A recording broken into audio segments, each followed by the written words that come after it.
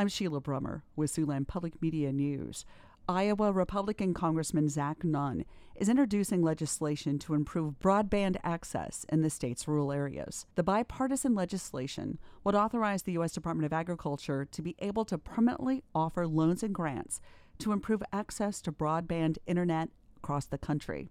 Representative Nunn says better broadband access can do things like help alleviate the state's critical nursing shortage by allowing nurses to connect with patients remotely and on a more flexible schedule. But also gives them the ability to, work on a shift that is more amenable to their family. Representative Nunn says the federal program could help support state efforts. Governor Reynolds signed one of the biggest broadband expansion bills in Iowa's history, but it's not enough. The federal government needs to step up and stand in to make sure that all of our communities have access to this.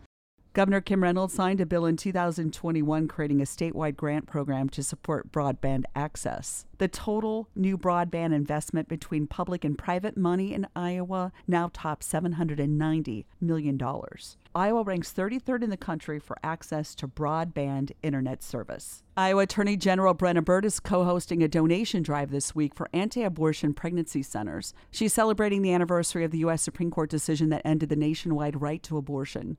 In a statement, Bird says donating critical baby supplies can help support women and embolden a culture that promotes life. An official with Planned Parenthood Advocates of Iowa says Bird's promotion of anti-abortion pregnancy centers is deplorable and cruel, especially as Bird has stopped paying for sexual assault survivors to receive emergency contraception and abortions. Bird hasn't said if or when those payments would resume. While anti-abortion pregnancy centers can provide some support services for mothers, they don't provide medical care and aren't regulated by the state. And this is the final month of the fiscal year for Iowa's state-licensed casinos, and it appears competition across the border will impact the year-end revenue total. Racing and Gaming Administrator Brian O'Rilko anticipates a little less revenue than last fiscal year, but he still tells Radio Iowa he expects a strong year for the industry as a whole. However, Harris Casino and the Horseshoe Casino in Council Bluffs in southwest Iowa both saw revenue drop in April and May. The 19 state casinos brought in more than $1.7 billion in the last fiscal year. This includes the Hard Rock in Sioux City. For Siouxland Public Media News,